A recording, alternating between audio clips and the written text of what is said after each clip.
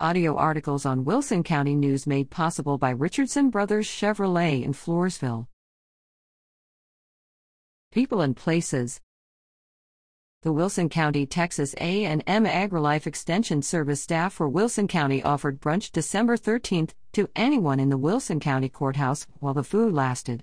Sandra Martinez, L.R., Lonnie Ramirez, Samantha Shannon, Nicole Demmer, and Courtney White were responsible for the spread and the table decorations.